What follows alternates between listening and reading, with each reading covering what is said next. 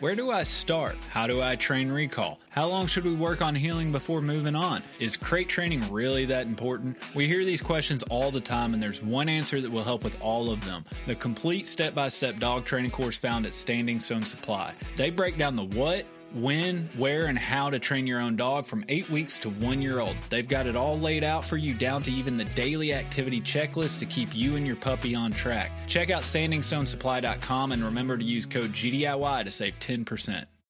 Being an upland hunter in the South nowadays unfortunately means a lot of travel to try and find birds for my dogs. This means it's even more important that my map scouting is reliable to justify the effort. This is where onX comes in. I can honestly say that onX directly impacts the level of success I find on my trips. Whether it's the private versus public land boundaries, the expanding number of unique layers and features by state, or the 3D mapping capabilities, my initial step in planning my hunting trip starts with onX. To know where you're going, you have to first know where you stand. Check out onX Hunt Maps and use code GDIY20 at checkout to save 20%.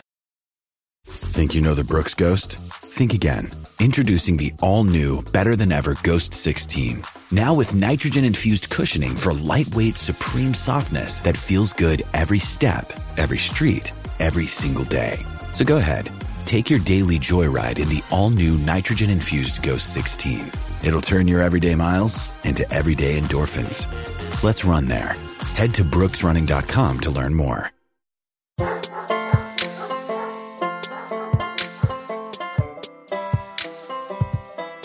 If I see a scene or see an opportunity, like I have that snapshot in my head, I know what that looks like, and I could tell somebody about it. But I want to stop that moment in time.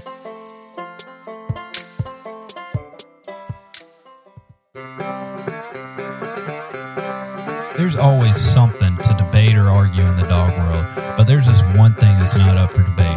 All hunters and dog owners know you need the right gear, not just for yourself, but for your dogs as well. Conkey's Outdoors Hound and Hunting Supply is your number one source for all things hound related.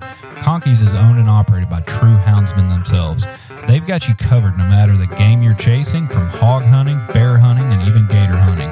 Bird dog guys don't feel left out either. They have whatever you need, whether it's training collars, tracking collars, boots, chaps, vests, coats, and more. No matter what you and your dog needs to have a successful hunt, check out Conkey'sOutdoors.com and they'll get you on the right track. Purchases over $100 gets you free shipping, and enter GDIY5 to save 5%. And if you're a Patreon patron, you get to save even more money. So be sure to check out Conkey's Outdoors. Welcome back to another week of GDIY, everybody. It's just me this week. Joe's actually at the hospital, officially becoming a dad. So congratulations to Joe, but he had a little bit more important things to do than come on and talk to you guys and me. So looking forward to hearing about that, and hopefully everything went all right and mama and baby's doing good. But yeah, so just getting on here real quick, we have a fun little episode with Sam Wells.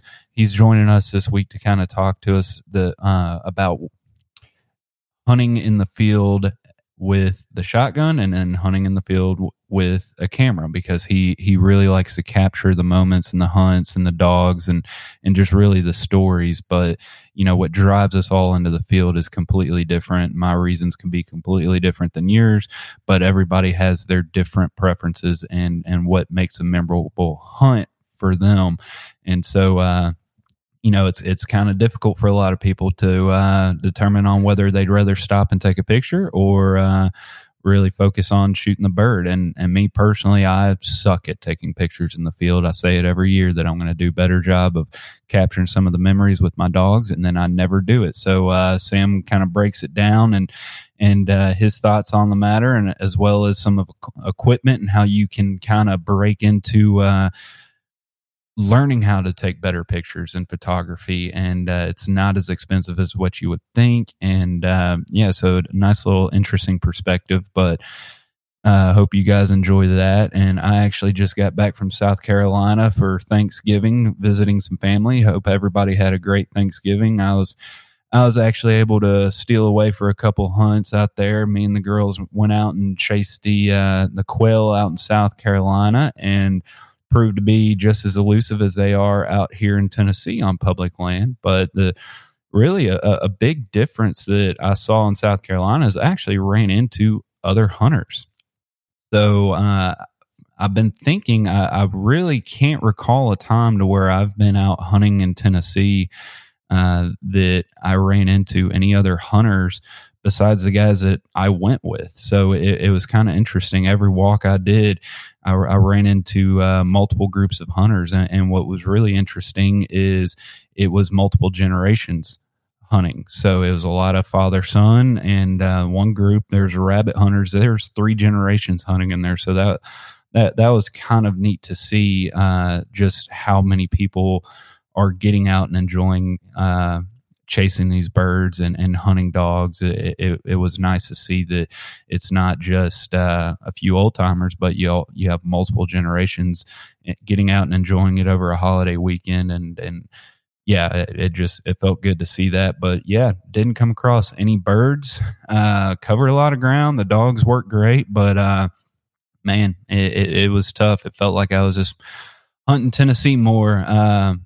They had great cover. I went to a couple different WMAs and one that was specifically managed for quail, and just didn't come across anything. There was one spot that Rachel slammed a point and Lucy slammed into a back, and I just didn't get there fast enough. By the time I got there, Rachel had kind of softened up on her point, and she was kind of looking off in one distance, and I released her, and her and Lucy both hightailed it over into that area, but we could never find it. So there may have been something there. I just didn't see or hear it, and it just took me too long to bust the brush to get over there and see what it was. But hey, that's hunting, and I still enjoy getting out there and chasing them. But man, it'd be nice to actually be able to find some birds on these public grounds down here in the Southeast. It's tough. You really have to want it, and you gotta put the miles on the boots, but I'll be out there chasing them again next time. And real quick, we've had a number of people asking and getting on the notification list for our GDIY training camp. We haven't even really kind of named it yet, but I'm trying to link up with Scott Caldwell here soon to give out even more details, but it looks like we officially kind of picked a weekend as of right now. It's going to be April 23rd through the 25th. So if you are interested in that, we will have more details coming soon, but be sure to send me your name and information so I can get you on the list, because it is going to be a limited number of people that can do it. It'll be people, and your dogs will be there for sure. So, with it being limited, you definitely need to let me know that you're interested so that you can be one of the first ones to be told about it. So we'll have more information about that coming up soon. And then next thing, I guess we can just go ahead and knock out this tip of the week. So we had Robert Barrett. He shot me a note a week or two ago, and he said everybody talks about taking their first aid kits out in the field and everything, but one thing that he's sure to keep in his first aid kit are a pair of tweezers. He finds that when you get a thorn in the pad or anything like that, it's a lot easier to get the thorn out of the dog's pad than trying to get it out with a knife or your fingernails or whatsoever. And I keep a pair of tweezers in my first aid kit in the truck, but I don't carry them in the field with me. And then heck, this past week in South Carolina, Rachel got a thorn in her pad, and I sit there with my fingernails trying to get it out for a good 5 minutes. And I was sat there thinking, like, man, if I listened to Robert, I'd have tweezers in my first aid pack. So, something light and small to throw in, and it's a good little tip. So I'm definitely going to throw that in my first aid pack. And if you have anything else like that, or training tips, or just gear related, shoot them to us, give it to us. Tips of the week. We'll get it out there and share that information. Everybody can keep learning from each other. So with all that being said, I'm not going to go on too much longer. The same old, follow us on Instagram and Facebook under Gundog It Yourself. Look for us under Patreon at patreon.com/Gundog It Yourself. If you want to shoot us an email with tips of the week, criticism, suggestions, ideas, whatever, shoot it to us at gundogityourself@gmail.com. And with that being said, we'll get to the episode with Sam, and we'll talk to you next week. Picture this. You just finished a long day's hunt. or a long day in the training field grooming your next champion. You've run through your entire string of dogs in anticipation for the next fall. You think the day's over. It's not, though. Your day's not over until you let that ugly dog hunt. No hunting or training session is complete without capping it off with one of the spirits from Ugly Dog Distillery. They're Michigan-raised and purebred handcrafted spirits. They have everything you need from vodka and gin to your more traditional after-hunt choice Kentucky bourbon. Head on over to uglydogdistillery.com to check availability within your state. And if you have an upcoming event that's alcohol-friendly, then be sure to reach out to us and see if we can add another Ugly Dog to the lineup. We'll tell you right now, we aren't much on flavored whiskeys, but you have to try their peanut butter whiskey. Unlike other peanut butter whiskeys out there, Ugly Dogs is made with real Kentucky bourbon and not just grain alcohol with syrup. So after your next hunt or a long day of testing and you're trying to decide what to drink, reach for the bottle with Ruger, the German Wirehair pointer on it. It was handcrafted by people just like us, dog people. Every adventure starts somewhere. Make sure yours includes an ugly dog at your side. Explore responsibly.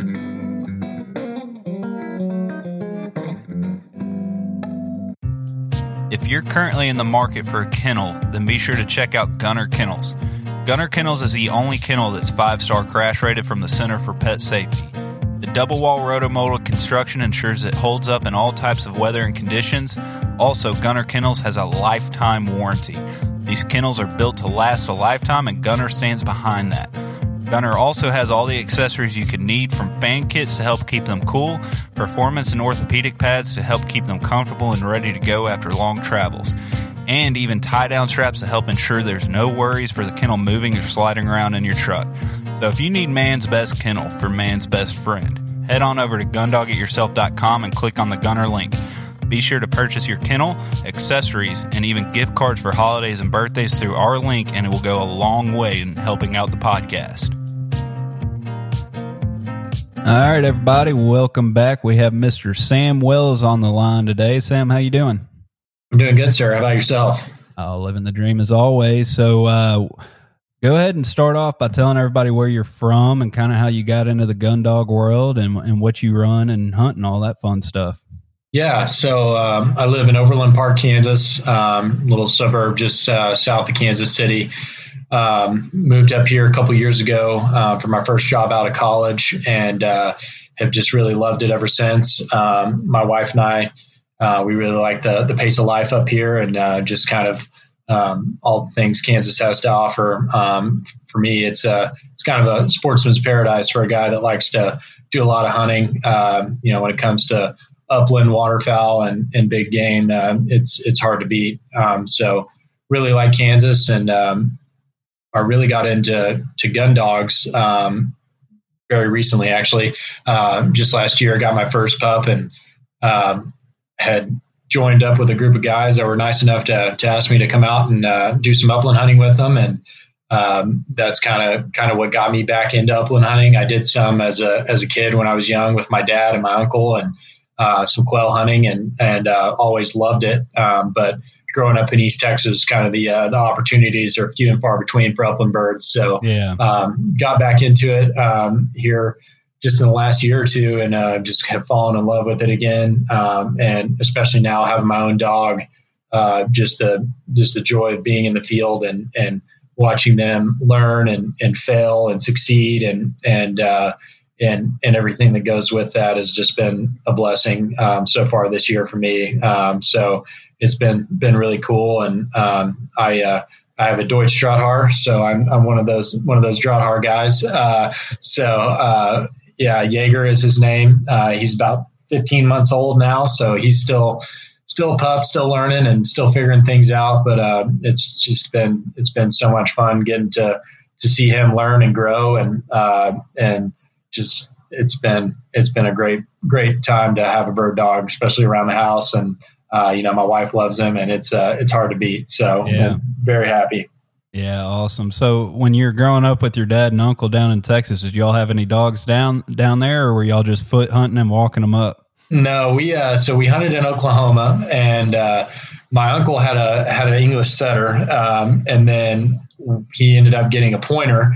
So my dad thought it was a good idea to get a pointer. So we had 2 pointers and a setter running around in Oklahoma, out in the wide open, and this is before tracking collars and everything else. So I just remember being a little kid out there with my youth, my youth Model 870, and seeing a dog go on point, a mile away, it seemed like. And, my uncle's 6'4", and, my dad's a pretty fit guy, and, they just take off running towards the dogs to get on the point. And, there's 10-year-old Sam lagging behind, just trying to make it. But those are fond memories I have, eating in little diners out in the middle of nowhere, Oklahoma. And, that kind of sparked my, that was really the first hunting I ever did. So really just kind of sparked my passion for hunting and the outdoors and fresh air. So, we had a pointer, and that was an interesting time. And, that dog, she was something else.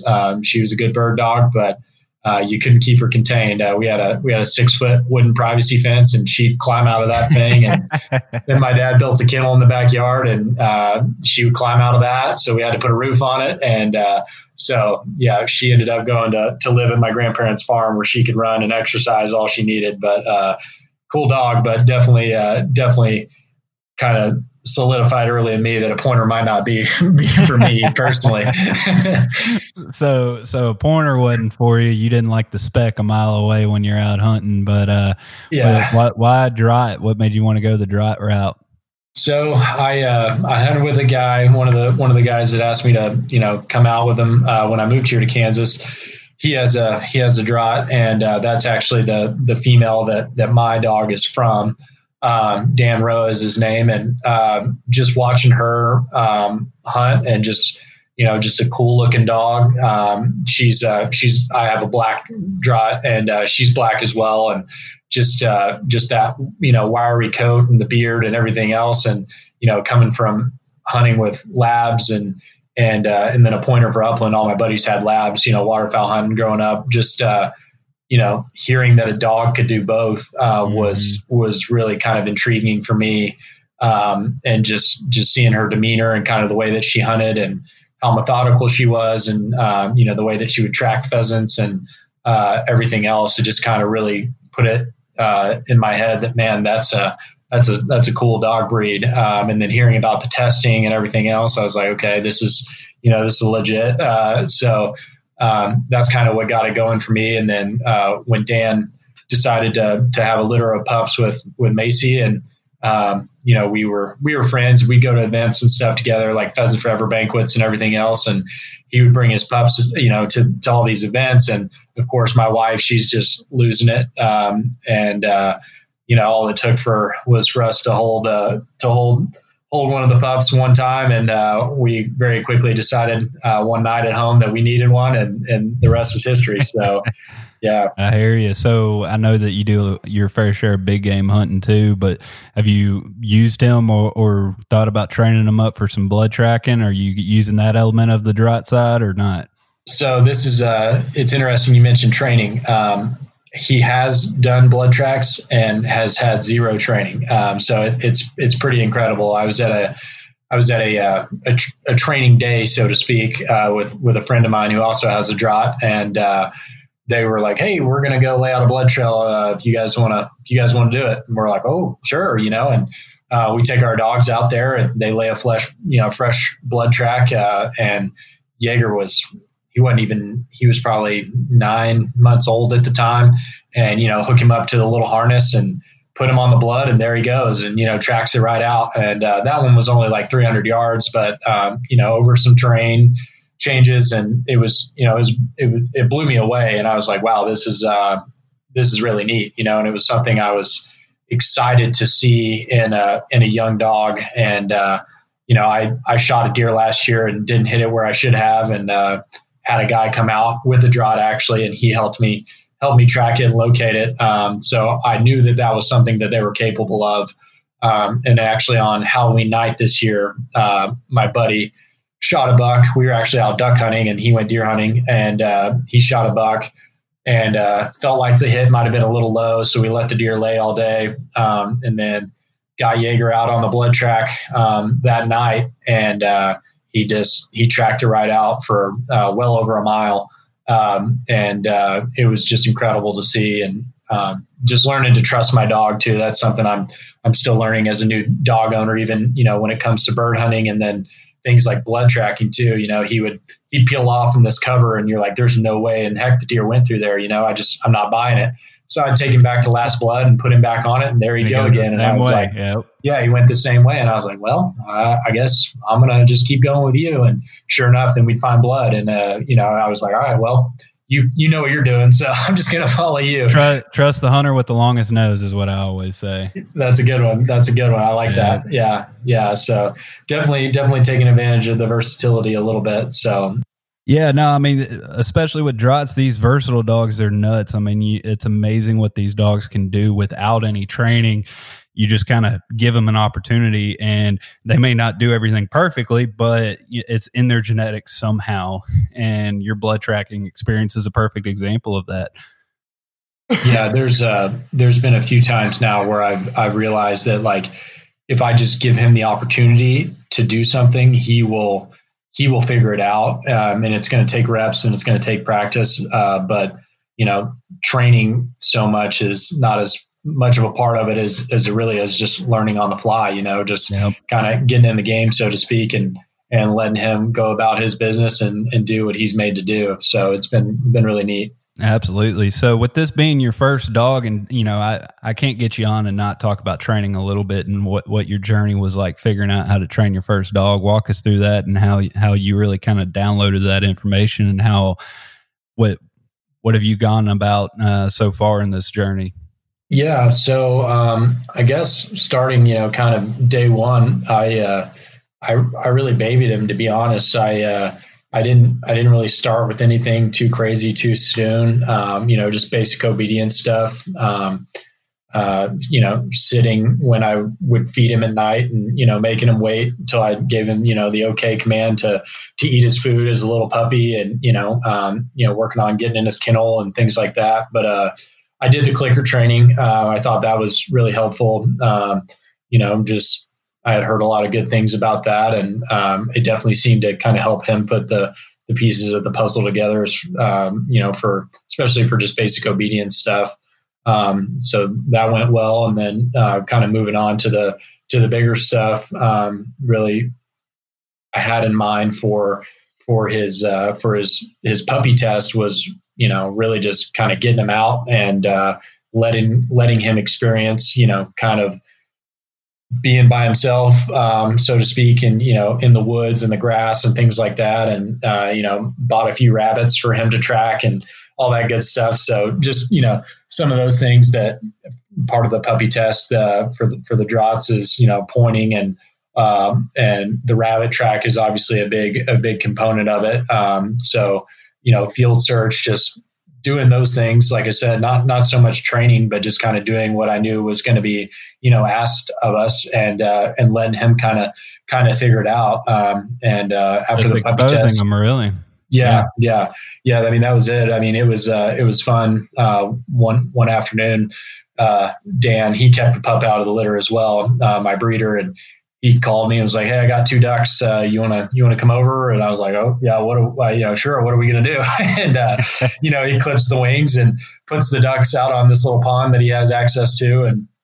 And Jaeger and his sister Abby, for an hour swam around just chasing the duck, and just trying to catch it. And it was cool just to see them like build that prey drive. And then, leading on to our test day for the HCP, their search behind the duck was like 2 of the highest scores of the entire weekend. And I was like, you could kind of put the pieces together, like that little fundamental thing that we did when they were puppies to on test day. It was like, oh wow, like they are not scared to swim across a body of water, and back and forth and all over the place for 10, 15 minutes at a time, searching for a duck. So that was really neat to see. But as far as training goes, I mean, force fetch was huge. I think I've heard the saying, there's those that, force fetch their dog, for the HCP, and then there's those that fail. So, that's kind of what I had heard. So, force fetch was very important. And I relied heavily on you guys for that, listening to your episodes about force fetch, and then talking with you a little on the side, just trying to get some insight was very helpful. So starting with the the glove, and then my hand in the glove, and then the wooden dowel, and then, just like you guys talked about, just all kinds of weird things. I mean, there's a picture of him holding the hatchet that I use when I go camping, and just whatever I could, get my hands on. And then, we've talked about this offline, but it's just funny to see them be able to do something on the table and then ask them to do the same thing where they have to take 3 steps. And suddenly that's like, we're starting from scratch. And I was just blown away. You take them off a table and you put them on the ground, and it's like, we never done this before. Yeah. Like, what is fetch? What do you want me to do? And it's like, you did it just 3 feet higher. Like, wait, just do it. Yeah. So I'm standing in grass now. I can't. So that was comical, and just working through that, and managing my expectations and being patient. But man, I mean, really, at the end of the day, I think everybody knows this that has a bird dog, but they teach you just as much as you teach them. I'm by far a more patient, level-headed man than I was before I got one. That's for sure. Oh yeah. But yeah, and then I mean, really, most of the training that we did was very test specific for the HCP, just because for Drutz, after he passed that, he's breed certified. So rabbit drags, duck drags, search behind the duck. And then the blind retrieve was kind of like the biggest thing for us that probably took the most work. His nose is incredible, and he definitely tracks really well. So getting to the duck and then getting to the rabbit was no issue. And then once he was force fetched, obviously him bringing it back was, he picked up on that really quick, and, kind of what I was asking of him. But getting a dog to swim across the water when they can't see what it is you want them to go after proved to be difficult for us. So, that was probably our biggest hurdle. But it was good because we learned a lot about each other. And, I'll admit I got real frustrated one day, and, just couldn't get him to get in the water and swim in a straight line. And I just could not figure it out. And, so I picked him up and tossed him right in. And my wife was there, and she was mad at me, and he was mad at me. And, he didn't look at me for like a week. I thought I ruined him. And, my wife didn't look at me for a week either. So, those are just things that, like I look back on now, and I'm like, man, that was so unnecessary. But next bird dog I get, obviously, as I'm training it, like, if it doesn't want to go in the water, then, I know now, let's put a bucket and a pile of bumpers on the other side, and let's go back to step B, instead of trying to go from A straight to Z. And we've all had to learn that lesson at some point. It's just like you're in the moment, and you let your frustrations get the better of you, and what you end up doing is it's counterproductive, because you're not going to get any quality of work going that route. But it's not until you really make those mistakes and you see it take place of how counterproductive it is that you realize, like, okay, I have to keep my emotions in check here. And then, that's why it's always good to have a training partner because sometimes you don't even realize how mad you're getting sometimes. And so if you got a good buddy or like your wife out there with you, like, hey, you need to calm down, put the dog up. It goes a long way, but that's the last thing that we want to hear or think about when you're in the moment like that. Yeah, absolutely. And definitely had lots of training partners through this process. One of my good friends and good hunting buddies, he has a Draught as well from a different litter and a different breeder, but we tested on the same weekend. And then my breeder, obviously, I trained with a lot because he's local here in Kansas City, and we tested on the same day. So lots of help, lots of resources. And that's one thing I will say is, like, if you're training a dog, whether it's a Draught or, any bird dog, I think gone are the days of like, I don't have anyone to help me. You know what I mean? I think there's just so many resources out there, and, so much help to be had, and don't be scared to send a DM to somebody, or, find somebody's email and email them or call them or whatever. Yeah. Because everything that I found is people are just so willing to help. That's kind of been a cool thing to see in the bird dog community, for myself. And then also just the the Deutsch Trothaar community as a whole has just been super receptive, super helpful, and just very willing to like help you get the most out of your dog. So that's been really cool to see. No, absolutely. So we just touched on like a crash course on what you've been training and everything. What are you chasing with him now? What's your favorite thing to hunt with him? Is it just waterfowl, or are you after the pheasant and quail? You know, which one do you prefer going after with Jaeger? Yeah, so we started the year in Wyoming for sage grouse, and that was really cool. Putting him on the ground out there. He's a hard charging dog, and he was 150 yards away from me pretty quick, and just out there getting after it. And then he pretty quickly realized that was tough terrain, and he needed to rein it in a little if he was going to hunt for 3 full days. So that was an awesome experience, and seeing him try to figure those birds out was really cool. And then we hunted ducks after that, starting in October, and then our Kansas upland season just started last weekend on November 14th. So it's a toss up yet what I'm enjoying the most. Obviously, for the duck hunting stuff, that's a little it's not easier, but it's a little more in his wheelhouse for what he knows to do right now. And then obviously, people that have pointing dogs, they understand this. Like, getting a dog to point is one thing, but getting a dog to be steady until you get there is another thing. So, yeah. And just like last night, we went out and hunted a couple fields real quick, and I just watched him get really birdie, and I was like, oh, maybe he's mousing around, maybe he's not, I don't know. And then he's just doubling back and forth, and tail's going crazy, nose to the ground, and I kind of quit watching him so much, and was kind of going about my business, and then all of a sudden I hear a rooster get up right behind him, and I was like, well, dang, it's one of those things, just kind of learning to watch him and see how he hunts. But I just think that bird doubled back on him, and he never locked it down or pointed it or anything, but just me recognizing like, okay, this is what he's doing, and this is a good sign, Yep.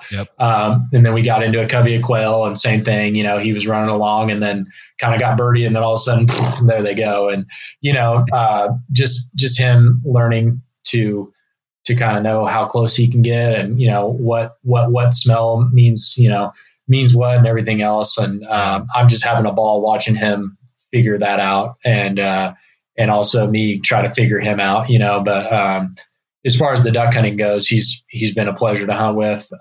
He's steady to shot. I have him on his play stand, and he doesn't go till I say fetch, which is a big thing for me, just as far as safety goes. And just to have the peace of mind to know that, like, my dog's not swimming around in the decoys when people are trying to clean up cripples or anything else. And the first time we duck hunted, obviously he got out there and started trying to retrieve decoys to me, and I'm like, hey buddy, that's not what we're after. But after he got a few ducks in his mouth, he figured it out. Learned. And yeah, he learned. And kind of the biggest thing there is watching him start to mark birds and watch birds has been really cool. And the season's been so weird. It's been so warm here and warm everywhere, really. And we just don't have a lot of ducks in the area right now, so I've been kind of more focused on the upland stuff. But yeah, it's a toss up right now. But like I said, I think from a watching your dog work standpoint, upland hunting is probably what I'm enjoying the most with him. And I think once he starts to put all the pieces together and starts locking down those roosters that are running on him, and holding tight on coveys of quail, I think that's going to take the cake for me. Yeah. Yeah. No, I can definitely understand and relate to that. So, we've already touched on, you're kind of a jack of all trades with big game, training your dog, upland, waterfowl. You kind of do a little bit of everything, but now it's time to get into what we had you on to talk about. By trade, you're a photographer. And, so, let's just start off with what made you want to get into photography, and, how did you turn it into a career? And more specifically, how did you turn it into taking the pictures that you're taking of with the outdoors and your hunting and preserving those memories? Yeah. So I really just, it was like my junior or senior year of high school. I just kind of wanted to get a camera, just because by that point in my life, I was really the only person in my family that hunted. And, I would go out and deer hunt and, duck hunt with my buddies and, do everything that I could do out in the woods anytime I could. And I just wanted to like try to document that and share that so I could show, my mom and dad what I was up to, or, show my grandparents and, show my friends and have photos to share with them. And I don't even know, like, I think I might've had an Instagram then, but like, I don't even know if that was really that much of a thing yet. So, but, just stuff like that. And, me and my friends, we'd make little videos going out hunting and, hog hunting in Texas and just things like that. So it was more of just something to do, to just another piece of gear to carry around. Really. I've always been a gear guy, and it's like, oh, if I can add this to my backpack, then cool deal, So yeah. I think that's kind of where it started. But then I realized like, hey, this is pretty sweet. And, kind of found that I had an eye for it, so to speak. And, I think, I don't know a lot of photographers that aren't like bad at it when they first start, but over time kind of started, seeing what was good, seeing what wasn't, learning how to use a camera, learning how to use the settings to your advantage and figuring everything out. And that's kind of what led me into where I'm at today. I work full time for Chama Chairs. I'm the content manager and work with social media and everything, but I don't necessarily shoot photos for a living, but photography and content and creative has kind of led me to what I do now. And then, the photography stuff that I do on the side is just an added bonus and something that I'm really passionate about, and really kind of helps me enjoy my time in the field even more, and getting to share, photos with my friends and of their achievements, or, just a day out in the field by myself with my dog, and being able to get home and, show my wife or my mom, what Jaeger's been up to, or, whatever is kind of a really cool blessing. And just scrolling through my phone earlier today, just looking at photos and documenting everything is really cool to look back on, and, send a text to a buddy and be like, oh, you remember this, this duck hunt from, 2015 in Oklahoma when the whole pond was frozen over, and we had to go to Walmart to buy an axe and a sledgehammer to open up a hole.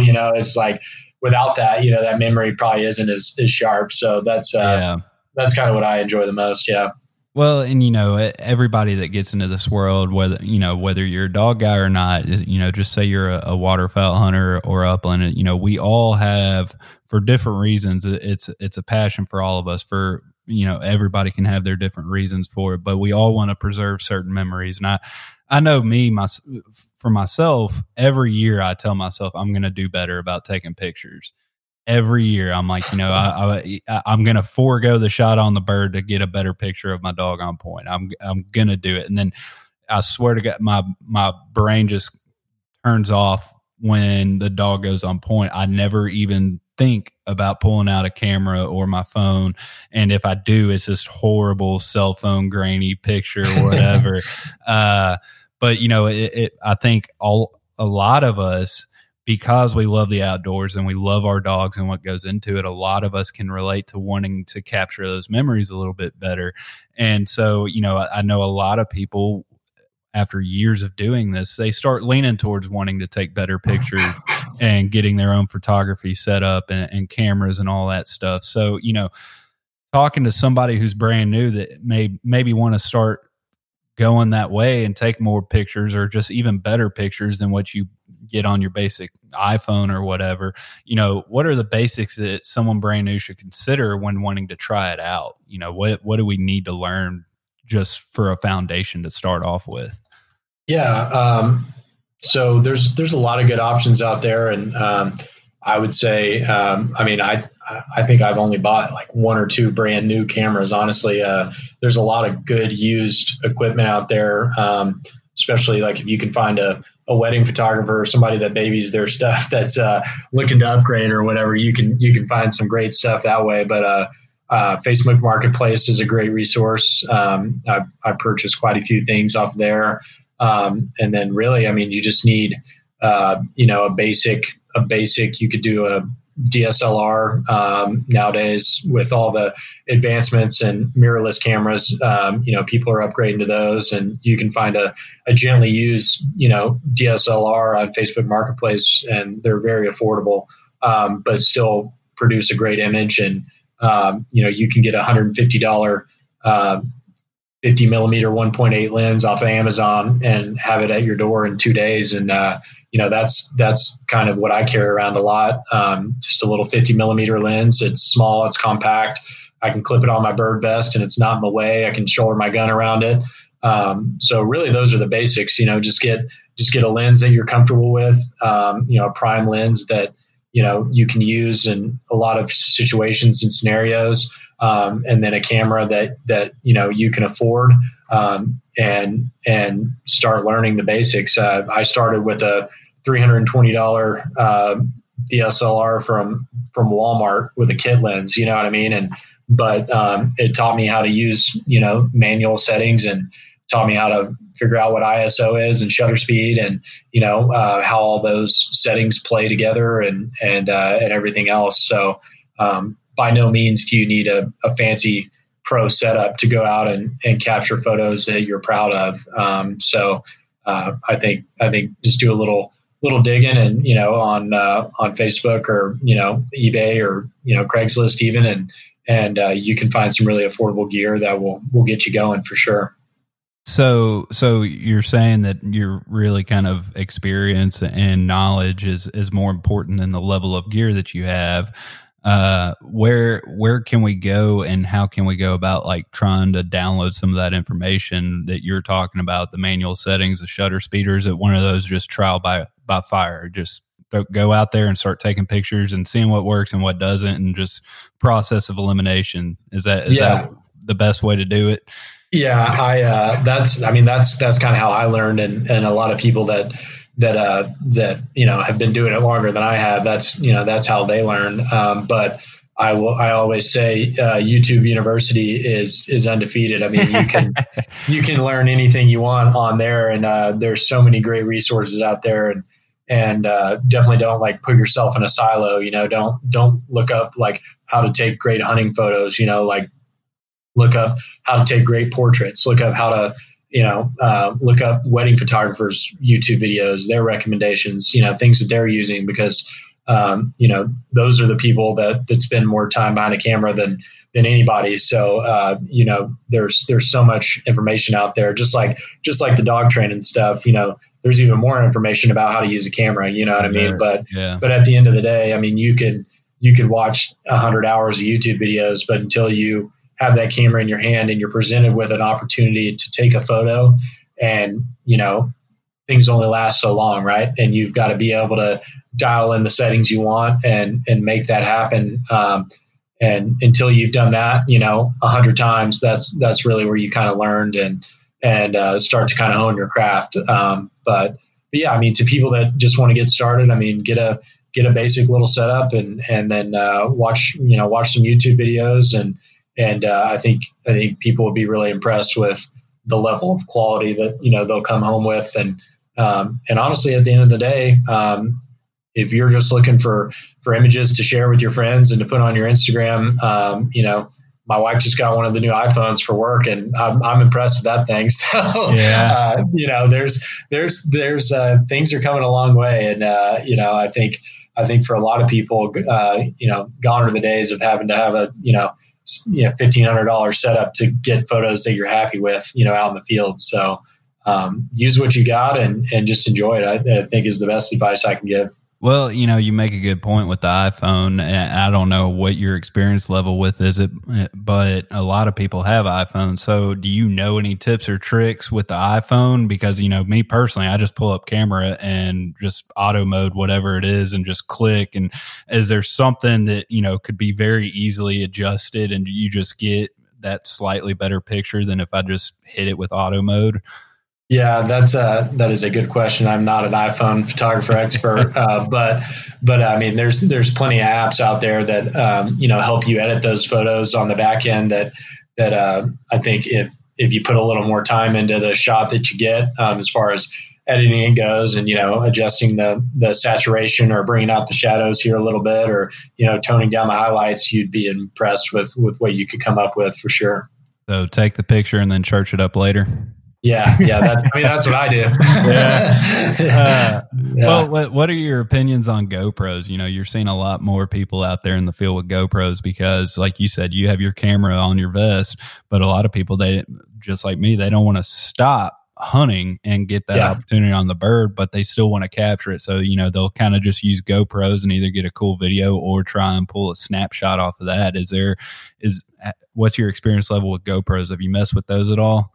Yeah, I had one back in the day, and my buddy and I were actually, he was up here visiting from Dallas. He's a high school friend of mine, and we were hunting all weekend, and we pulled up some of our old YouTube videos from back in the day, and we were laughing at some of our work, and I have a whole entire video that is just a GoPro under my barrel while duck hunting, and I thought I was so cool, but man, I missed a lot of ducks. So yeah, they're definitely. I mean, and they've come a long way since 2013 too. So I think it's a great option. I mean, especially for somebody that wants to like capture footage of them hunting and shooting birds and their dog working and everything else. I think it's hard to beat. You can wear them on your head, wear them on your hat, so you can. Get video of your dog working, and on point as you're walking in, and then as you shoulder your gun and go to shoot, you can get all the shots and everything else. So, yeah, I think that's a good lightweight, easy, convenient option for people for sure. Yeah, absolutely. So when you're out yourself in the field, you have a preference one way or the other? Do you just look for moments of all kinds, or do you have a preference? Do you prefer taking pictures of the people hunting or the dogs or the birds, or is it just kind of, if the moment strikes you, you just go for it? Yeah. I love dogs. I think dogs, especially hunting dogs, while they're hunting, have so much personality. And I just have a lot of photos of like dogs in the field, not even necessarily hunting, but if I just get them to sit, with the light just right. I mean, those are some of my favorite shots, just capturing, dogs in the field doing what they do. And just kind of like, you can just see it in their eyes, what I mean? They're just awesome animals. And, I think, photos done properly of that are some of my favorite. Yeah, I enjoy shooting photos of people. I mean, that's one of my favorite aspects of waterfowling. And then also upland hunting is, the camaraderie, being with other people, the laughs, cutting up, all that good stuff. So just trying to capture those moments. And then, yeah, I mean, a lot of what I do, there's not really any kind of rhyme or reason. It's just, if I see something that catches my eye, I try to do it justice, and that's kind of how I think about it is, if I see a scene or see an opportunity, like I have that snapshot in my head, I know what that looks like, and I could tell somebody about it. But I want to stop that moment in time, and do it justice, like I said, and try to show somebody who wasn't there, just how spectacular or just how pretty or just how miserable that moment was, and I think that's the power of photography. But yeah, just documenting people and their dogs, and scenery is also something I really enjoy. And it's all, if it's there to be shot, I'll typically do it if it strikes me. Yeah. Yeah, gotcha. So tell me, what are some of your dream hunts? It doesn't have to be upland or big game or whatever. What are some of your bucket list hunts? And when you think about them, are you carrying a shotgun or a camera in your hand? Always, before we get going, always a shotgun. Okay. All right. Yeah, I'm definitely not one of those guys. I'm like you. If the opportunity to shoot the bird is there, I'm definitely going to shoot the bird, and then we can get the photo after. And that'll probably change as I get older and go throughout my life, just like a lot of the kind of my hunting ethics and the ways that I think about hunting have. But yeah, as far as dream hunts go, I definitely want to get up to the North Woods and do woodcock and rough grouse up there. Got a few buddies that live up that way, and just seeing, their pictures, and shout out to Levi Glines and his draught, Ica, but he does great work. If you get a chance to check his stuff out, but just, woodcock are awesome. I've hunted them here in Missouri, and they're a fascinating little bird and quickly becoming one of my favorite things to hunt for sure. But that would probably do it as far as upland hunts go. And then, sharp tails out on big prairie. I think that'd be a lot of fun. Just, big wide open spaces and watching your dog work. That's high on the list as well. And then, as far as duck hunts go, and I'll tell you, Kansas is hard to beat. I mean, we got mallards, we've got geese, we got everything you could want, I think. So, really just when the weather's right, a good Kansas, mixed bag hunt is good for me. But as far as big game goes, I'd love to do elk and archery elk in Wyoming someday. Being in Wyoming for sage grouse, I was just blown away with the landscape up there and just really gorgeous state. So that's kind of what I think about now, and bought a preference point this year. So eventually I might draw a tag. We'll see. But that's high on my list. And then right now at the top of my list, my wife has a rifle mule deer hunt here in Kansas next week. So that's actually my number one hunt I'm looking forward to. So going to get to spend a few days with her out in the field and try to find a good buck for her and sleep in the back of the truck and eat some freeze-dried meals and maybe even suffer a little. I hope it's really cold, and I hope she has to stick through it and tough it out a little. So we'll see. But that's nice. Yeah, and she's got her own little personal photographer for the whole trip, right? Exactly. Oh yeah. So I will be documenting all the smiles and all the pouting as well. So I'm excited. So I got to ask, are you just as bad as everybody else? Over the years, everybody has these pictures, and you alluded to it earlier. It's all on your phone and you're just scrolling through it. Are you just as bad about us as not printing off the pictures and maybe getting a good picture in a frame or hanging it up on a wall, or is that a little bit different for you as well? Yeah, I'm so bad at it. It's hard today when everything is digital and so accessible. But my mom, God bless her, she texts me all the time. It's like, oh, I printed this photo. I'm hanging it up in the house, and I'm like, well, you're the only person who has prints of my photos. So, that's what moms are for, right? But my wife and I, we have these 3 big picture frames that we hung above our bed. And this is months ago when we moved into this house, and they're still empty. But they have kind of like a cool cardboard background with like a white border and then a black frame. And she's like, I kind of like it. It's kind of like, it's kind of a, I don't know the word for it, but it doesn't look bad, but the plan has always been to fill those frames with my photos. And, when I was out in Wyoming, she had me like tasked to get specific images, and I got all of them. And, I don't know, she's my toughest client. So maybe she's just, not as stoked on them as she led me on to believe, but we gotta fill those someday. So the answer is no. Everything is on my phone or on a hard drive somewhere, unfortunately. Gotcha. Well, man, I appreciate you making time and coming on, talking about your passions and everything. Before I let you go, let everybody know where they can find you and scope out some of your work and the pictures that you take. Yeah. I'm on Instagram at sam.wells_. I believe that's my Instagram handle. And then my website is just samwellsphotography.com. So those are the 2 main places. And then do quite a bit of stuff. Like I said, I work for Chama Chairs. So that's kind of where you can see what I do day to day work wise. And then shoot quite a bit of photos for Gunner Kennels, as you know, that we love Gunner. And then Wilderness Athlete is another one, and Canine Athlete. If you're looking for supplements for yourself and then also for your dog, that's a great place to look. And then those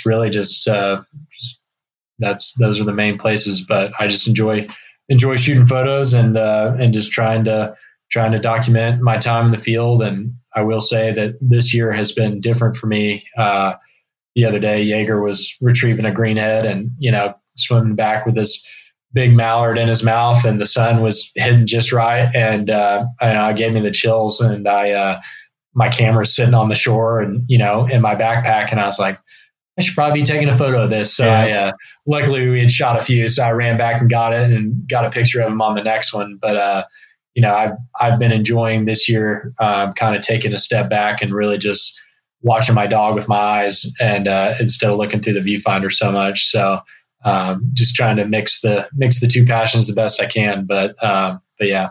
So you find, just real quick, you just kind of sparked another question in my head. So you find that even looking through a viewfinder, trying to preserve the memory, that sometimes you kind of let memories slide by because you're not just focused in on the moment, you're trying to capture the moment. Yeah, I feel that way. I don't know whether that's true or not, but I do feel that, like, you know, watching my dog just make a retrieve or work a bird or, you know, do whatever it is that he's doing, like it feels more pure, like just watching it, you know, myself and like being dialed into him instead of like looking through a little square on the back of a machine, you know, that goes click, you know, and like, it is cool to have that memory. And like, I love that photo of him that I got, and I'll cherish it forever, but it's definitely, you know, I'll also cherish the memory forever of like watching him just do it, you know, and there's so many more moments that like I don't have on camera, you know, that I didn't get a picture of, especially when we were training, you know, it's just me and him at some pond and it's, you know, 98 degrees outside in the summer and we're trying to figure out how to get him to go to the other side of the pond, you know, and I wasn't photographing that because there's nothing special there, but like,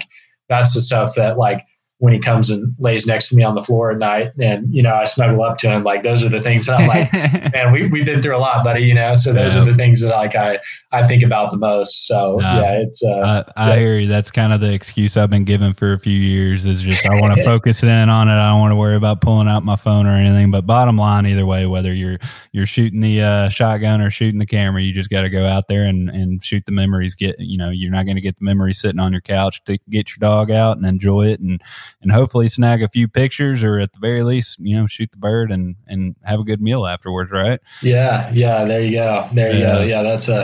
That's a good point. The last thing I'll say, if you want to get pictures in the field, you can't get them with your phone in your pocket or your camera in the truck. So bring that thing with you and have it out, wrap it around your neck, put it somewhere where you know you're going to use it. And lens caps are a lie. You don't need them. They keep you from getting photos. It'll never fail. You'll go to take a picture and your lens cap is still on. So leave that in the truck too. And I think cameras are tools and use them like one. So just like your shotgun, you know what I mean? So perfect. There you go. Well, Sam, I appreciate it. Thanks for making time, and we'll talk soon. Yeah, sounds good. Thanks, man. Thank you for listening to GDIY. If you enjoy this podcast, please remember to take a moment to rate, review, and share with a friend. Also, be sure to follow us and our partners on Facebook and Instagram under Gundog It Yourself. If you really enjoy the podcast and would like to contribute even more to the future content, please check out our Patreon at patreon.com/Gundog It Yourself. Thanks again and happy hunting. Everyone seems to have the same questions or concerns when they start trying to decide which kennel to purchase for their vehicle. Perhaps it's time to stop asking all the questions and just design the perfect setup that meets your exact needs. B-Pro Kennel specializes in designing and fabricating custom Premier dog boxes handcrafted right here in the USA from high-grade, lightweight aluminum. They'll get you set up with the size dimensions, lighting, storage, battery boxes with solar charging, and anything else you can dream of. Stop stressing over buying the wrong setup, just have to replace it again in a year.